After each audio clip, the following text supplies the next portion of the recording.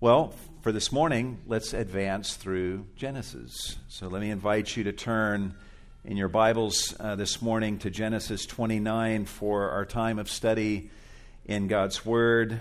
This morning, as we continue in our series through the book of Genesis, we come to Genesis 29, and my goal today is to cover the entire chapter, verses 1 through 35, and I can't think of any other title to give this chapter than a complicated love story.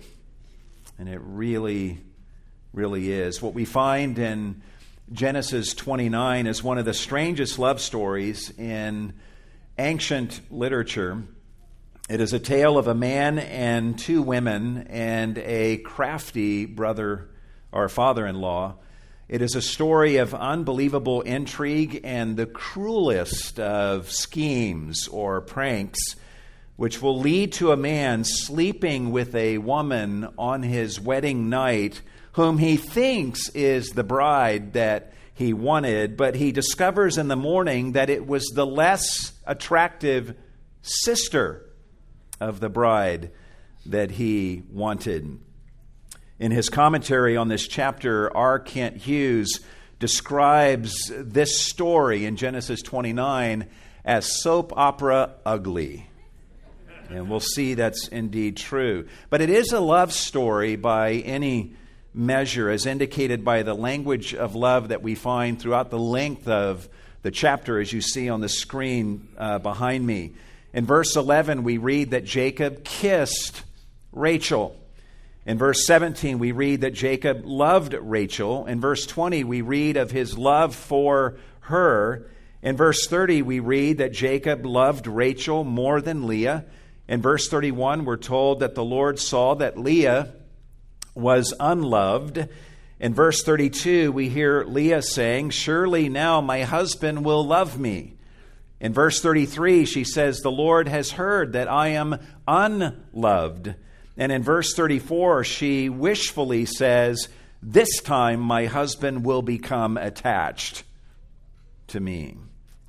This is a story of love and longing.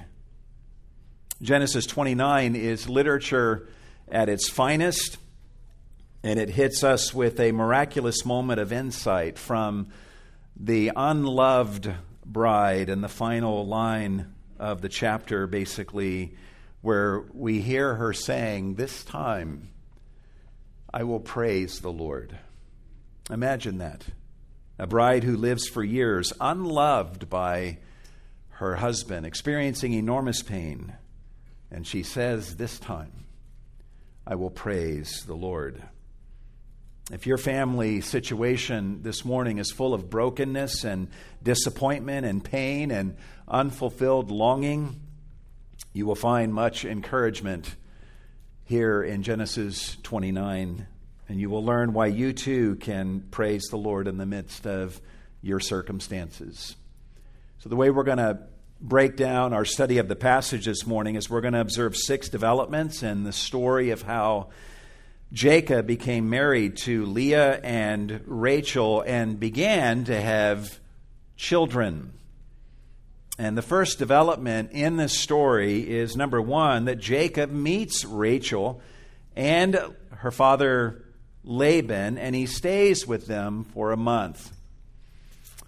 In Genesis 28, Isaac sends Jacob from Beersheba to Haran with a specific instruction to take for himself a wife from the daughters of Laban, your mother's brother. That's his assignment in going to Haran. So Jacob, we've seen, heads north from Beersheba toward Haran for that purpose. And we saw last Sunday how about 3 days into that 500-mile-plus journey, Jacob came to a place that ended up being named Bethel, where God appears to him in a dream, and we call this Jacob's ladder. Angels ascending and descending on a ladder that appeared to Jacob in a dream, and God spoke to Jacob in that vision and made promises to him. He promises that he's going to be with Jacob, and he promises that he will give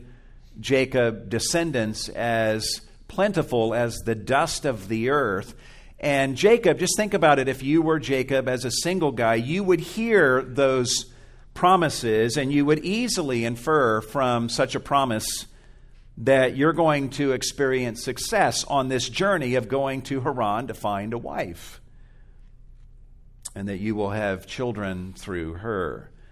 We saw last Sunday how Jacob responds to this encounter with God by vowing to make God his God and vowing to give a tithe to the Lord from all that God will give to him on the road ahead. So observe what happens next, and this brings us into our chapter today. Verse 1 begins with these words, "Then Jacob went on his journey," which is a really boring way of translating the Hebrew here.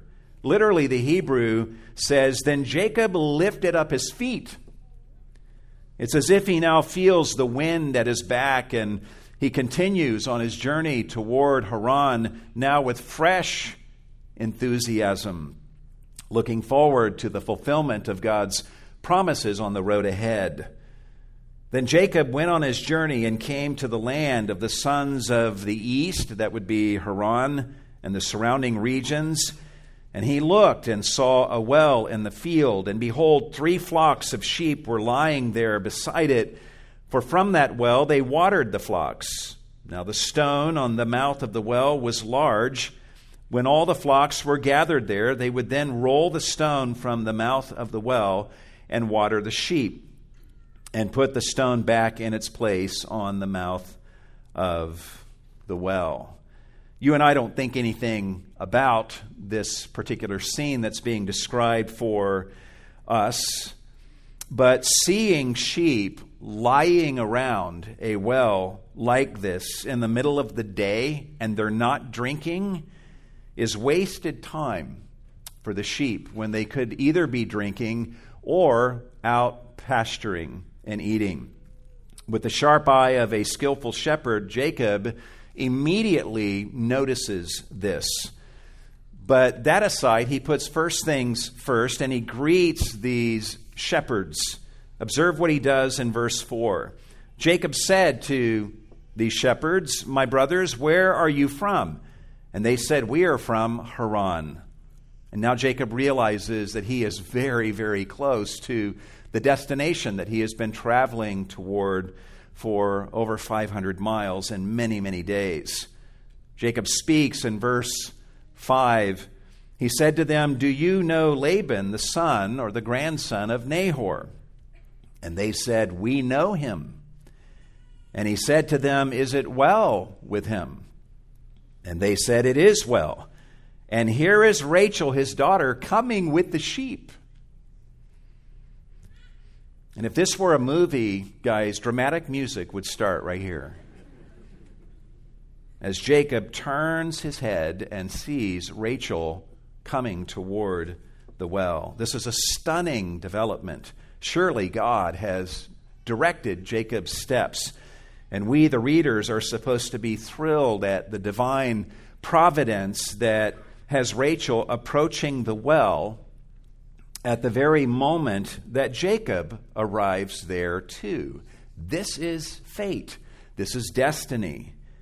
But for the moment, Jacob is bothered by seeing sheep lying around, doing nothing in the middle of the day, neither drinking nor pasturing.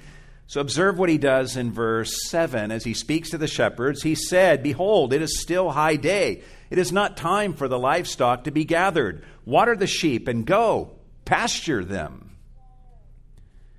This is a brazen thing for Jacob to say to shepherds that he's just met.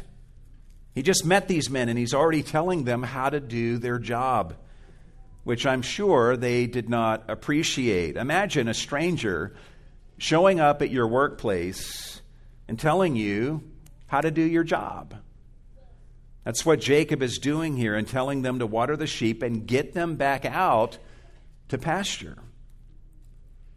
Observe the shepherd's response, verse 8. But they said, "We cannot until all the flocks are gathered and they roll the stone from the mouth of the well. Then we water the sheep." You can almost feel the laziness of these men and these words as they speak them. These men are lazy shepherds with no initiative. It seems evident that the stone, we're told that it's large, and it's evident that the stone is large enough to require several men to move it from the mouth of the well. And these shepherds are waiting for other shepherds to arrive with their flocks so that they together can move this stone from the mouth of the well. When Jacob tells them to water the sheep now, they're the kind of men who say, well, we can't do that. We got to wait for others to arrive, and then they're going to move the stone for us so that we can water the sheep. Regardless, observe what happens in verse 9. While he was still speaking with them, Rachel came with her father's sheep, for she was a shepherdess. And look at Jacob's response, verse 10. And when Jacob saw Rachel, the daughter of Laban, his mother's brother, and the sheep of Laban, his mother's brother, Jacob went up and rolled the stone from the mouth of the well and watered the flock of Laban, his mother's brother. From what the shepherds of the 3 flocks that have already gathered have said, we would surmise that it may take 4 or more men to move the stone from the mouth of the well, but Jacob applies himself and rolls this stone away from the mouth of the well himself, and immediately sets about to watering the flock of Laban that Rachel had just brought in. Clearly, Jacob is a strong man. And I think the commentator Leopold is almost certainly right when he says that Jacob's joy at finding such a pretty daughter of Laban stirs him greatly and makes him strong. Us guys get that. And Jacob doesn't mind showing off his strength, just like we men like to display our strength before the women in our lives. In fact, just this past week, my wife brought to me 2 jars of spaghetti sauce and asked me if I would open them for her because she wasn't able to. And so with great fanfare, I was very Jacob-like in removing the stone from the top of the jars of spaghetti sauce so that my wife could get to that sauce. The only difference was, I'm sure Rachel was impressed with Jacob's feat. My wife just rolled her eyes. But this is what Jacob is doing for Rachel here in this verse. And this is a thoughtful thing for him to do, to remove the stone and tend to watering her sheep like this. And it would have endeared her or him to her right away. Look at what Jacob does then in verse 11 after he's done watering the sheep. Then Jacob kissed Rachel. Man, this is a great love story. Then Jacob kissed Rachel and lifted his voice and wept. Jacob told Rachel that he was a relative of her father and that he was Rebekah's son, and she ran and told her father. Kissing was actually a common form of greeting in this day, but a strange man kissing a woman that he has just met was not normal at all. But Jacob would have kissed her and immediately said, I'm a relative. And then Rachel would have understood the kiss. And she, upon finding out who this is, she takes off running to her father to go and tell him that one of Rebekah's sons has arrived. Look at verse 13. So when Laban heard the news of Jacob, his sister's son, he ran to meet him and embraced him and kissed him and brought him to his house. Then he, Jacob, related to Laban all these things. Observe Laban's response to Jacob in verse 14. Laban said to him, surely you are bone of my bone, or you are my bone and my flesh. And he, Jacob, stayed with him for a month. And based on what happens in the coming verses, it's clear that Jacob is doing more than just staying here for a month and sitting in Laban's basement playing video games. If you look at verse 15, it's evident that Jacob is making himself a part of Laban's household, and he's serving Laban in whatever ways are needful, probably helping to take care of the sheep together with Rachel. So far, this is a great story, right? We're dying to know how this is going to turn out. God has done some amazing things for Jacob. He's appeared to him in Bethel with a ladder and a vision and wonderful promises of many, many descendants. And God has been with Jacob on the rest of the journey. And here, these things have just happened when he arrives in Haran. So he's made it to his destination. He's met up with Laban. And Jacob notices that Laban has a beautiful daughter named Rachel, whom he now gets to work with.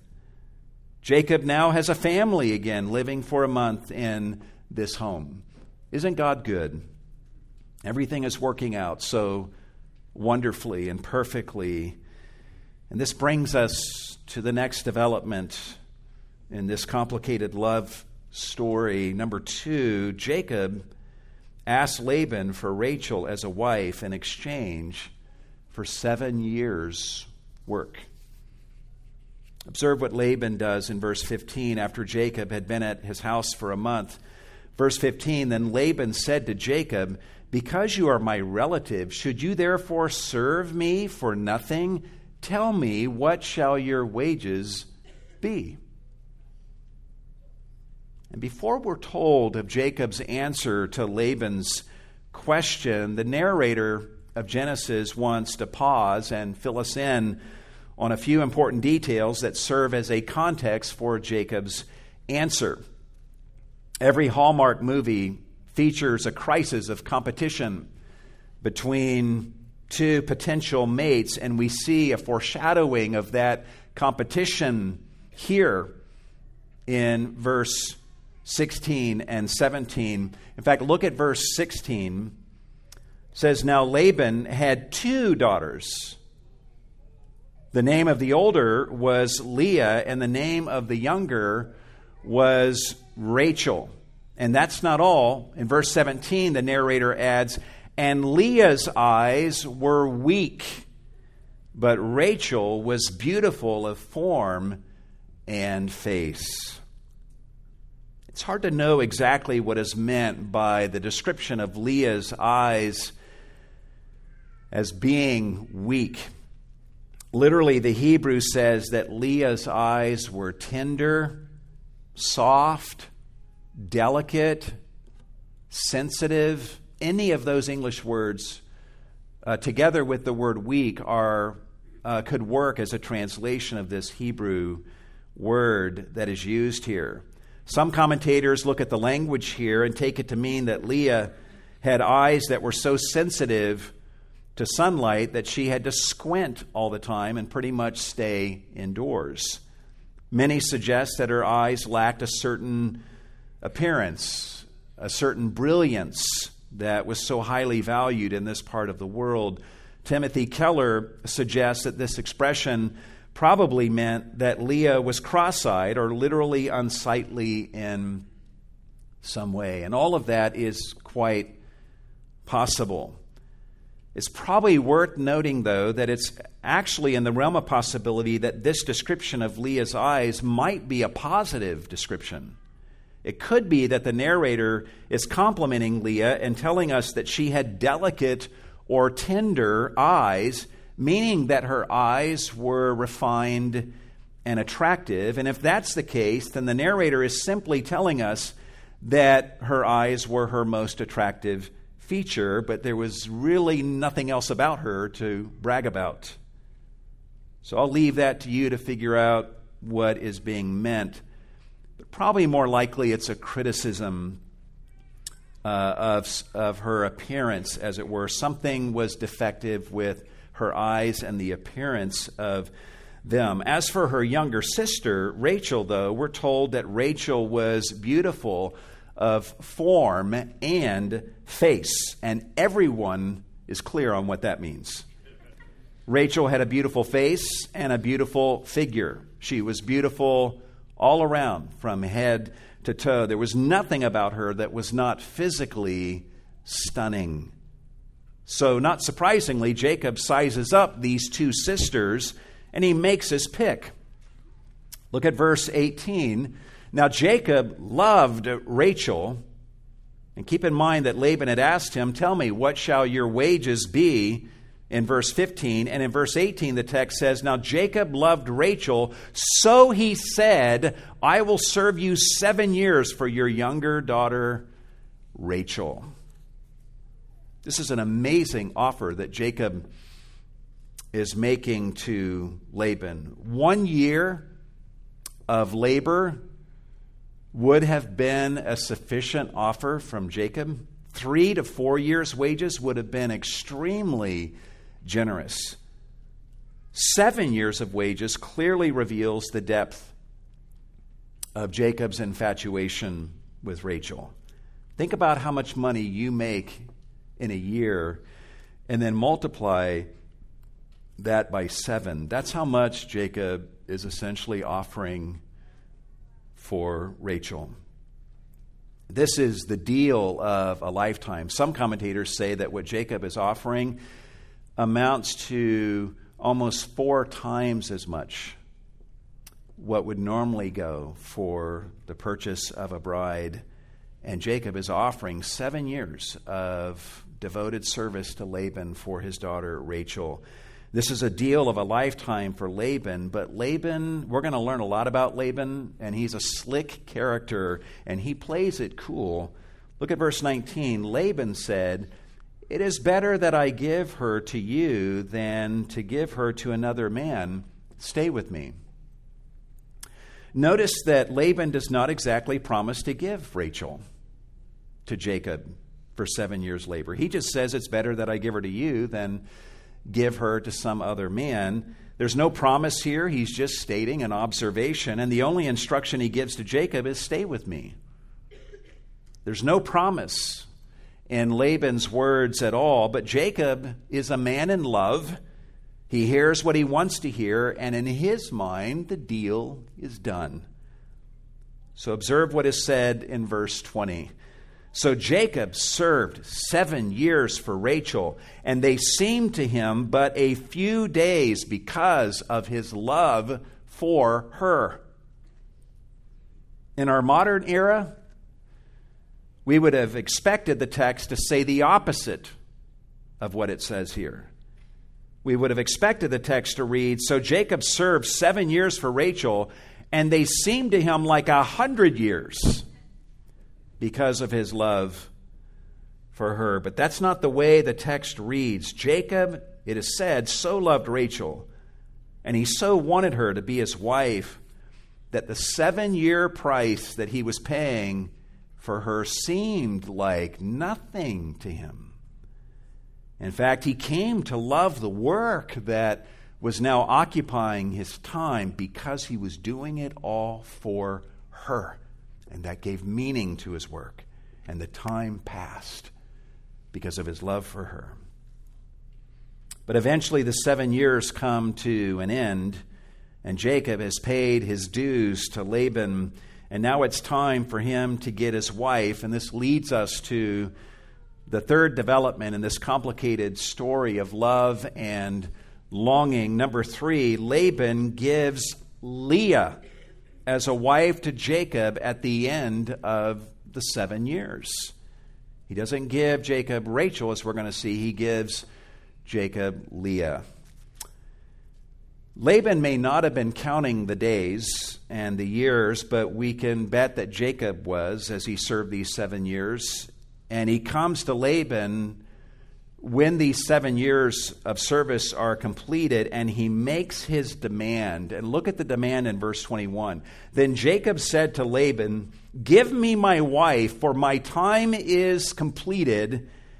And then comes the first Freudian slip in the Bible, "that I may go into her."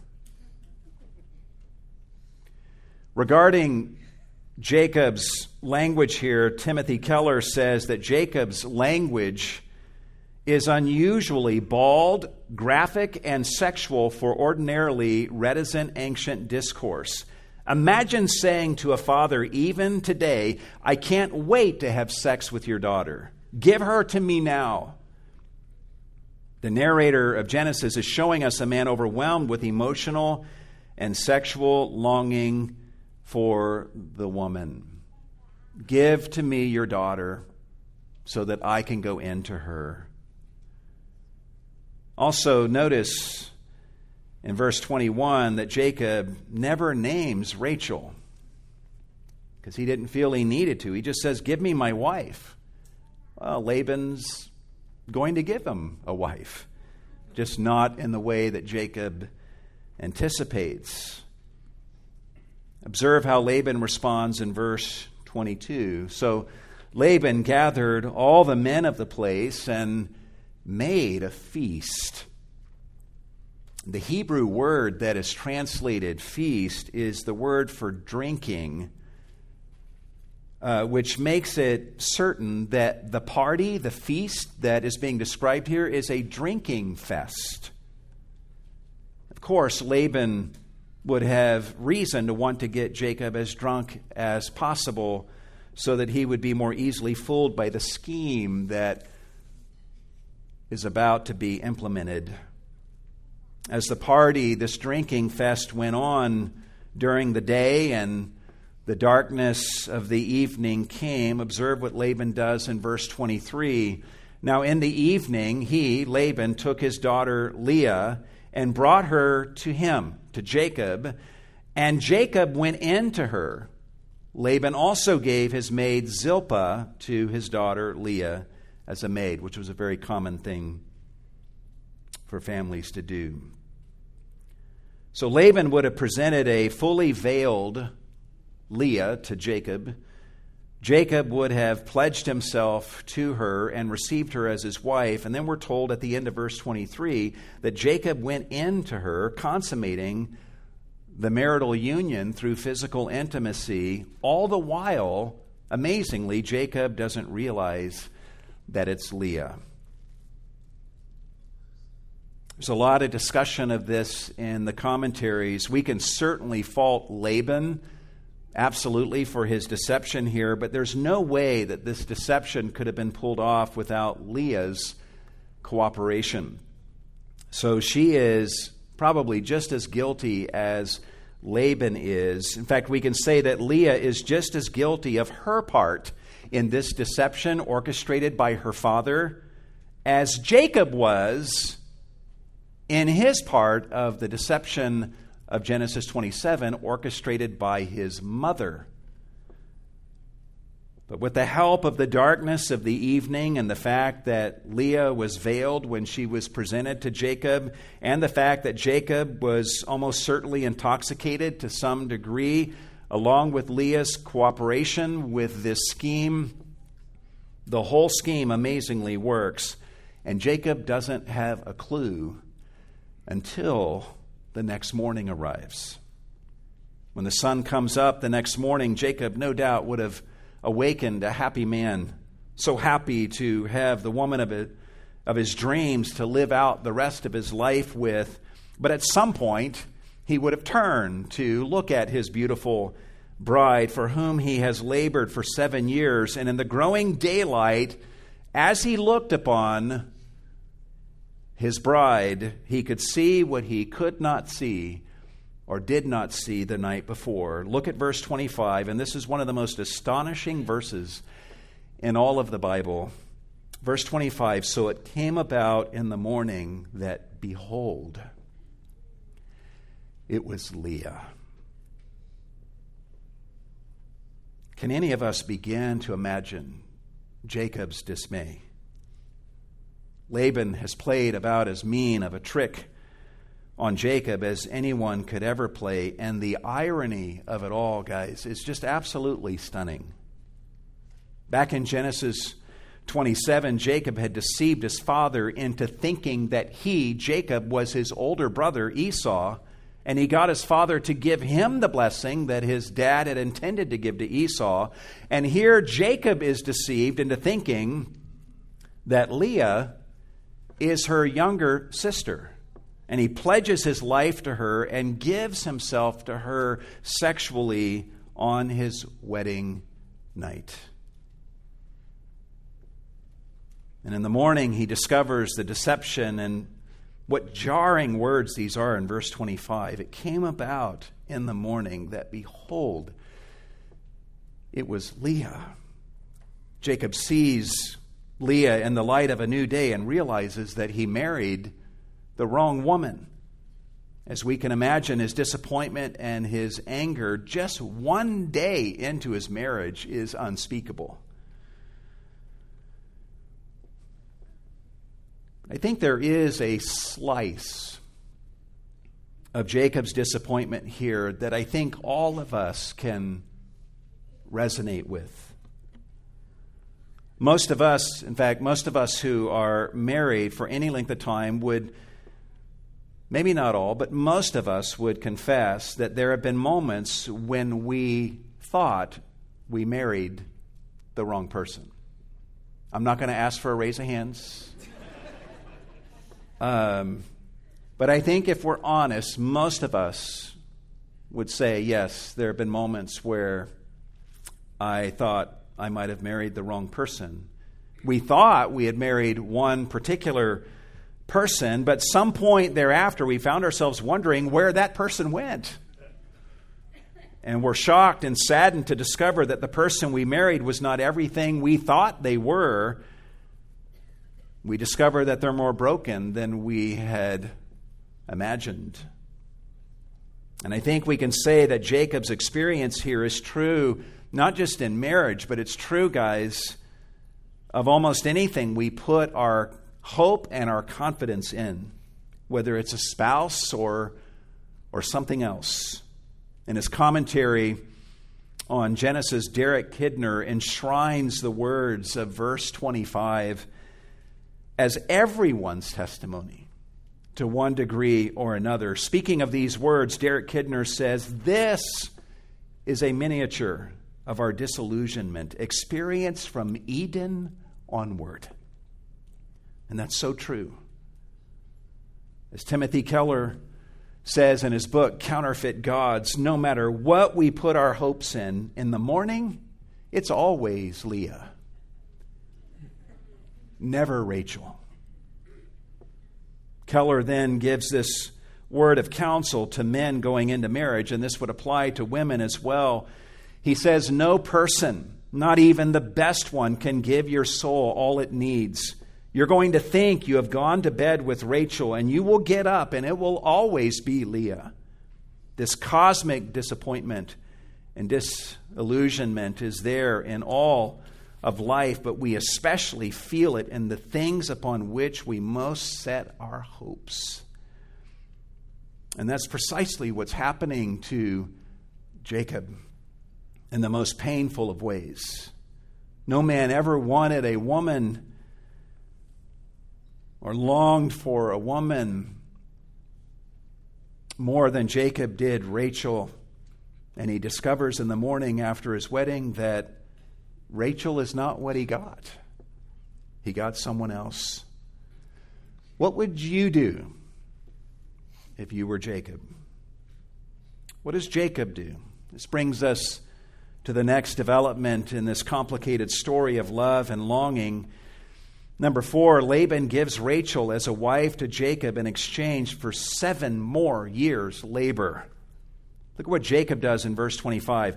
And Jacob said to Laban, what is this you have done to me? Was it not for Rachel that I served with you? Why then have you deceived me? You might want to underline that word deceived, because we've seen that word before in Genesis. Jacob is morally outraged by what Laban has done, and we all understand his outrage, but how can Jacob be morally outraged when he engaged in a very similar deception with his own father in close proximity in Genesis 27? "What is this you have done to me?" he asked Laban in righteous indignation. He then says, "Why then have you deceived me?" And the very word that Jacob uses to speak of Laban's deception is the word that Isaac used in Genesis 27:35 to describe Jacob's deception of him. The irony is so powerful here. As Jacob is receiving the very kind of deception that he had rendered and foisted upon his dad. Look at Laban's response. This guy's such a rascal. But Laban said, "It is not the practice in our place to marry off the younger before the firstborn." Okay, fair enough. But if that's truly the custom of the place, don't you think that would have been good to let Jacob know prior to his wedding night?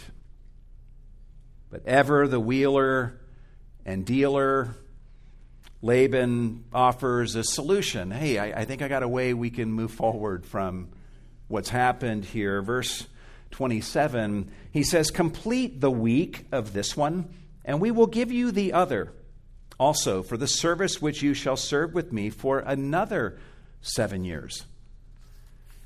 Back in this day, when a bride and a groom got married, there was 7 days of feasting and celebration. A week of feasting and celebration. So when Laban says, "Complete the week of this one," he's saying, let's finish off this week of celebration for you and for Leah. And then after that, on the 8th day, I will give you Rachel in exchange for you right now agreeing to serve me for another 7 years after that.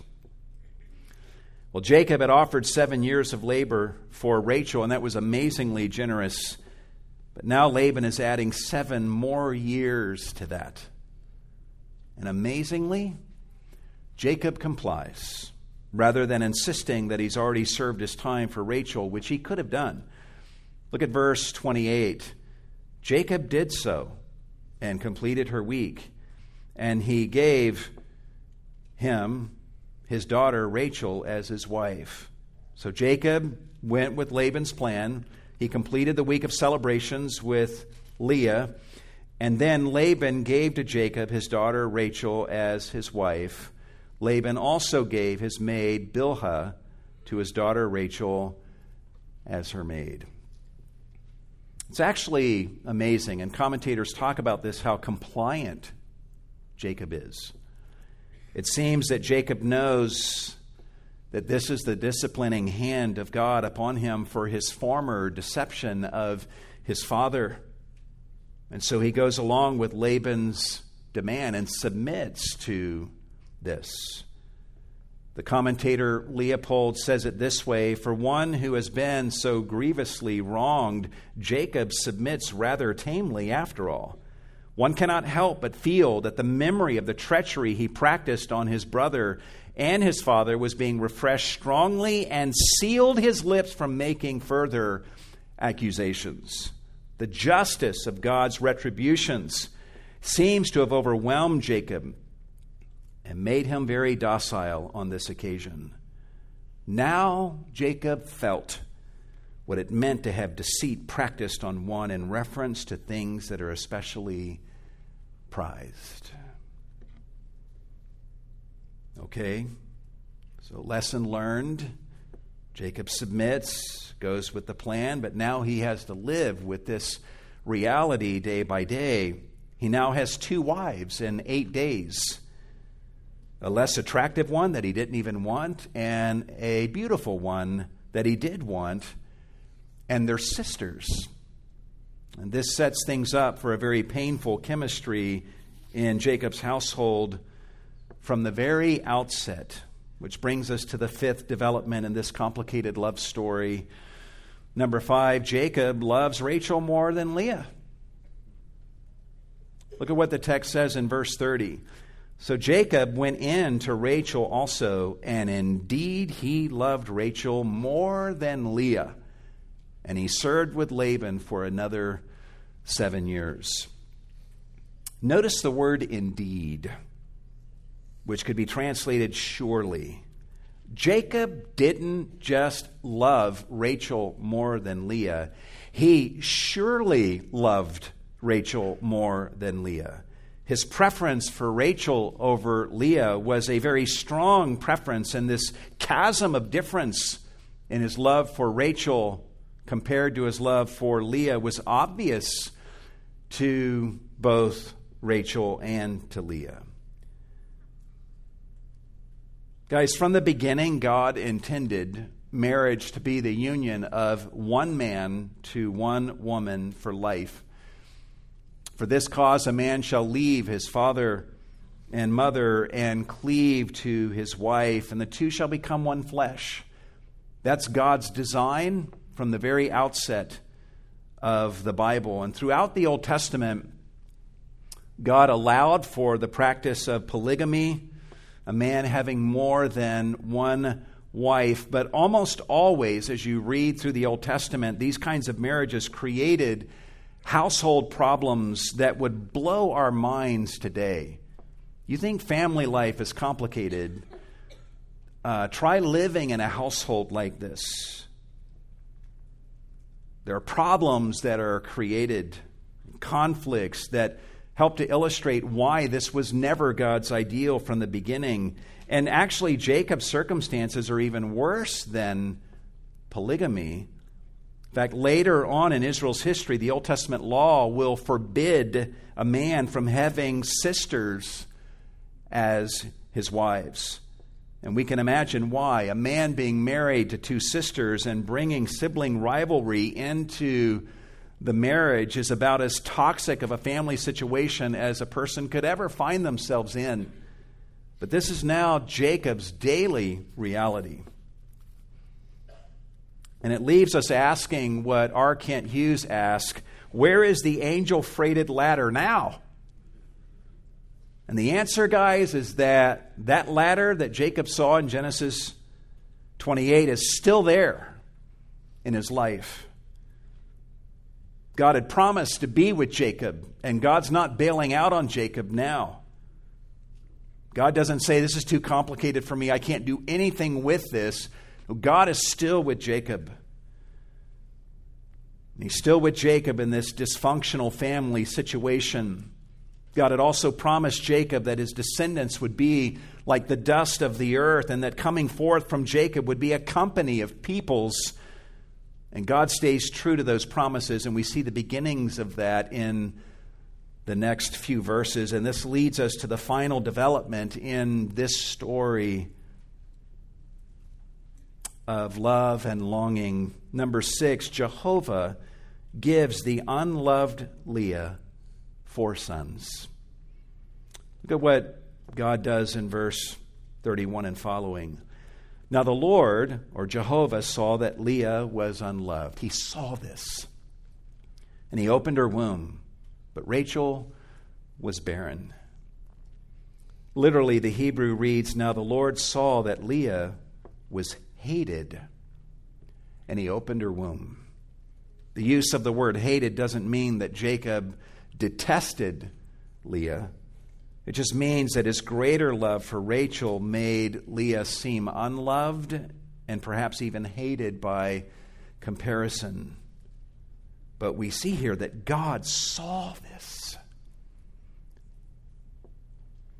You may find yourself this morning in a marriage where you're not being loved by your spouse the way that you long to be. You may even say, I think I'm hated by my husband, by my wife.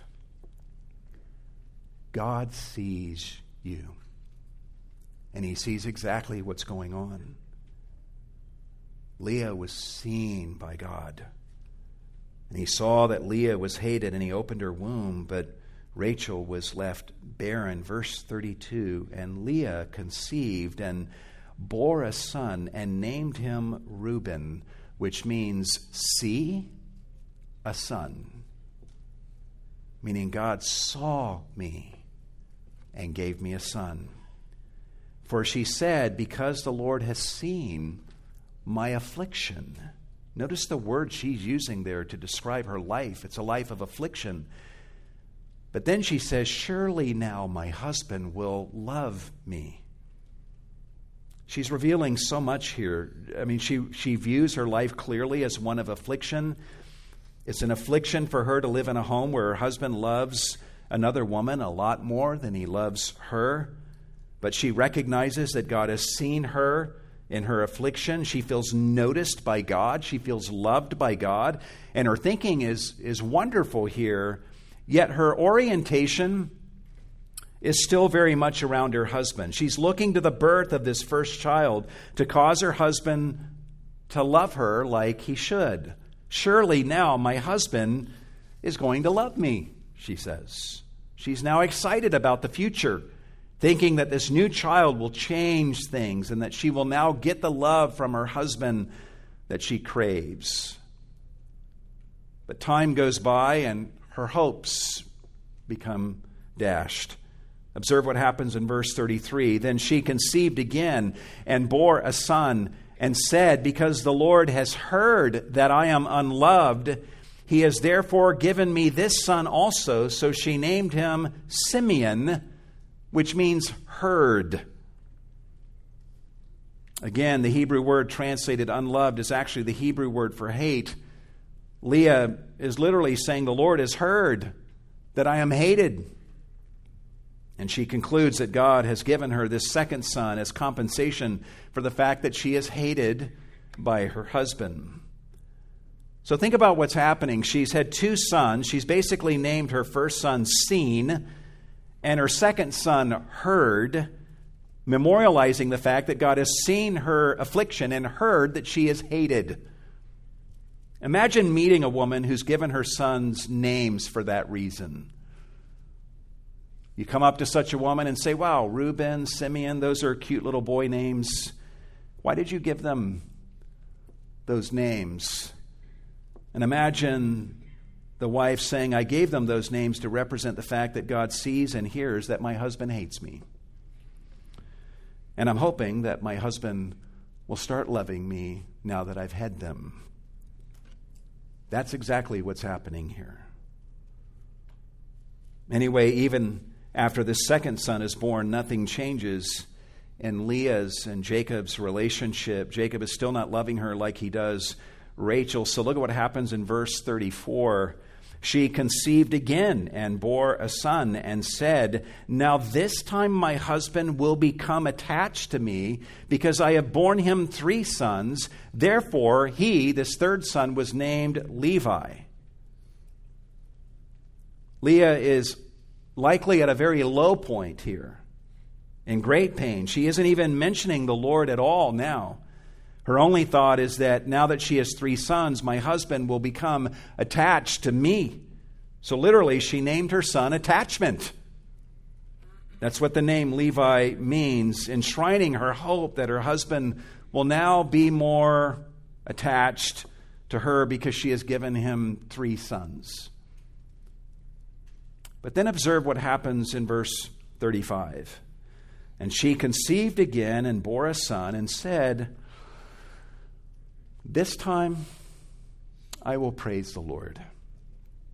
And therefore she named him Judah. Then she stopped bearing. You notice anything different about what she says after the birth of Judah compared to what she says after the birth of her first 3 sons?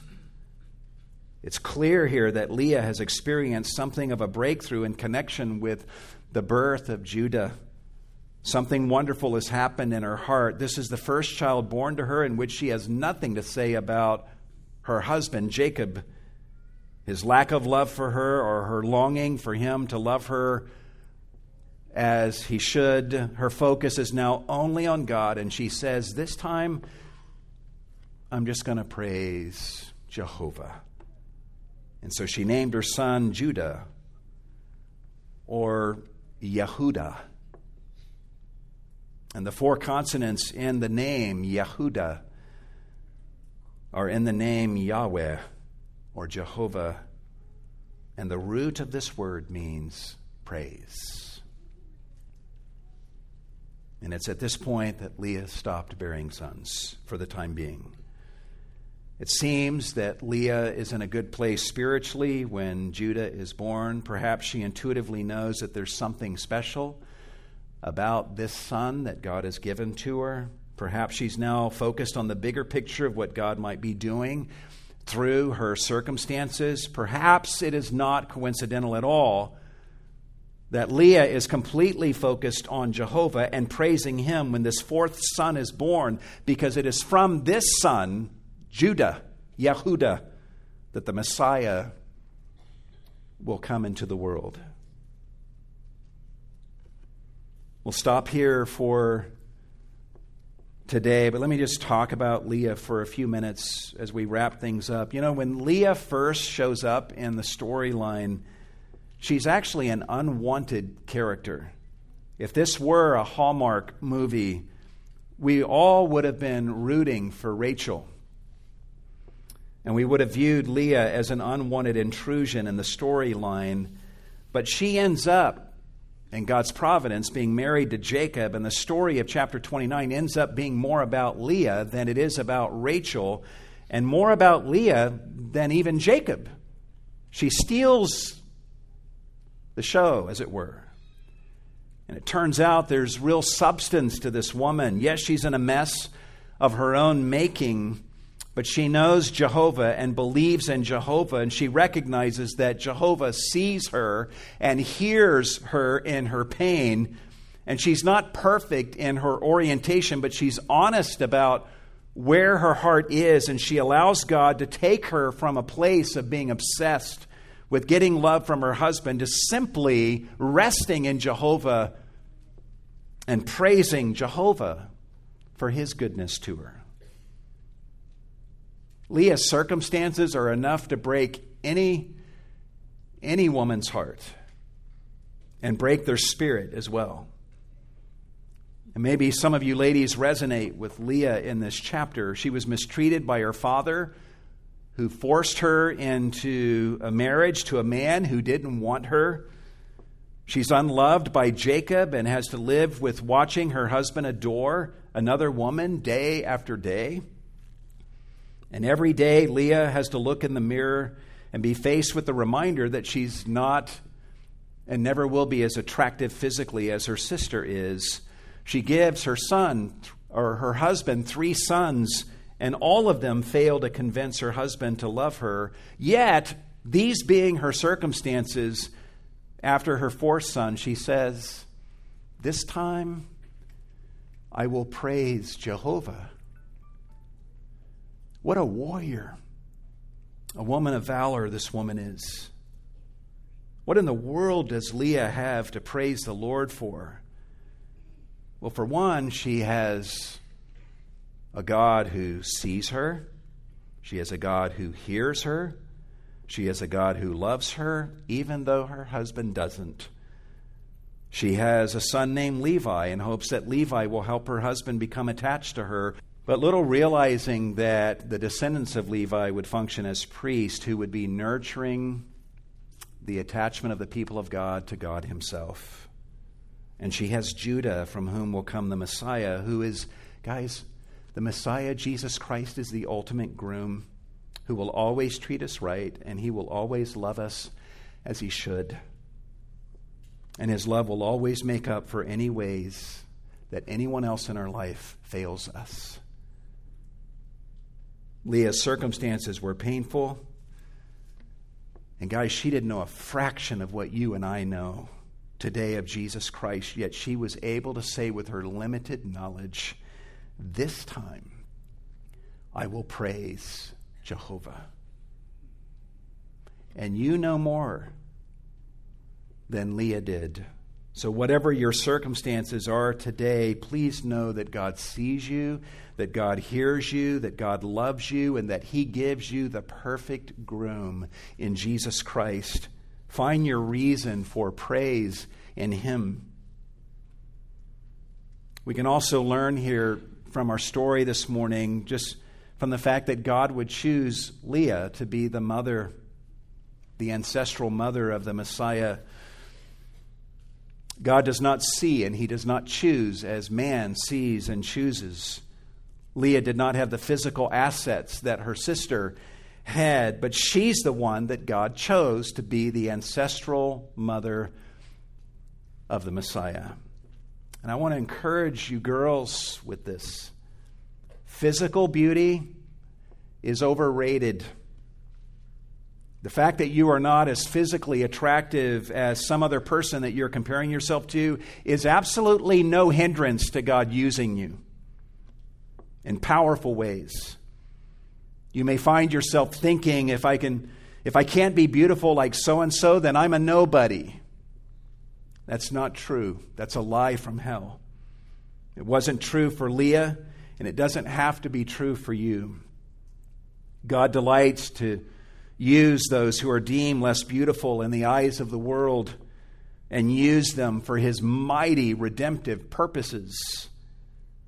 And you should be asking, what good might God want to do in me and through me to further His redemptive plan for the ages?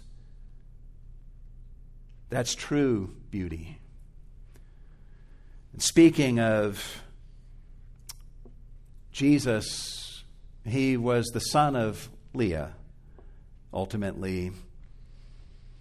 And He was a lot like her.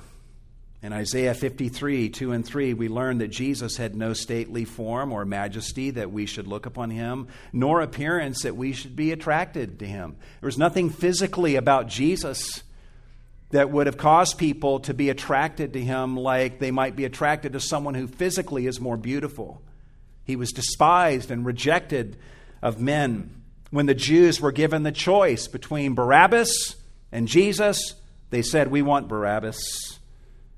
He came into His own people, and His own people did not receive Him and love Him as they should have. Jesus knew what it was like to be unloved by those who should have loved Him, but He embraced all of that.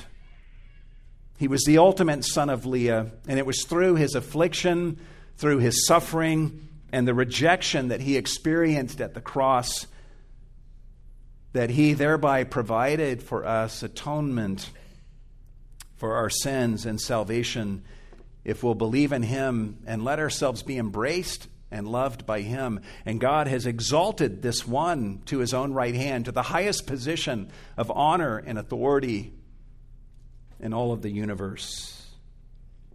Will you look to this son of Leah and believe in Him?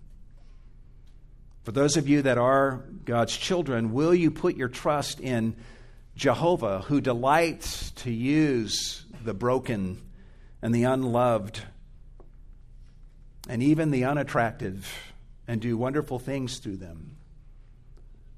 May we just become consumed with Jehovah, this wonderful God, as Leah is, and say, you know what? These are my circumstances right now, and they hurt, and they haven't changed like I've been longing for them to change, and I don't see them changing, but this time I will praise Jehovah. May that be your response and my response. Let's pray together.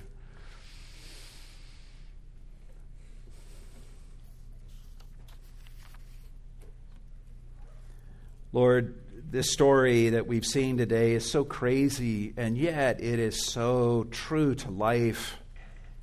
And we resonate on many levels with the different twists and turns of what we see in this chapter.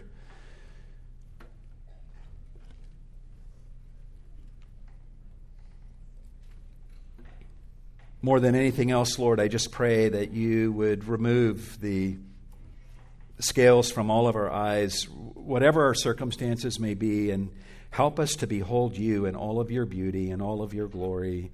And may we find rest, may we find hope, may we find joy in your arms alone.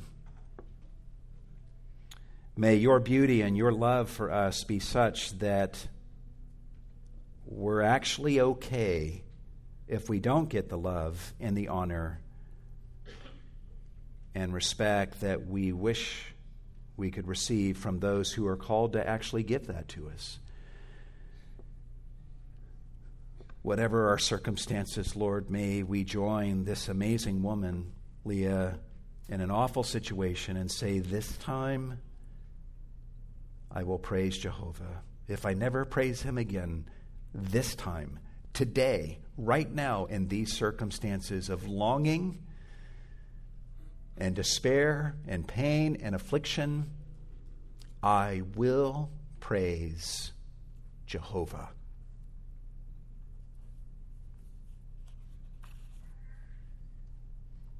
We thank you, Lord, for this opportunity to give of our offerings to you, and we ask, Lord, that you would receive what we give in this offering and do much with all that is given for the glory and the fame of Jesus Christ here in this community, through this local church, and around the world through the missionaries that we support. It's in his name that we pray. And all God's people said,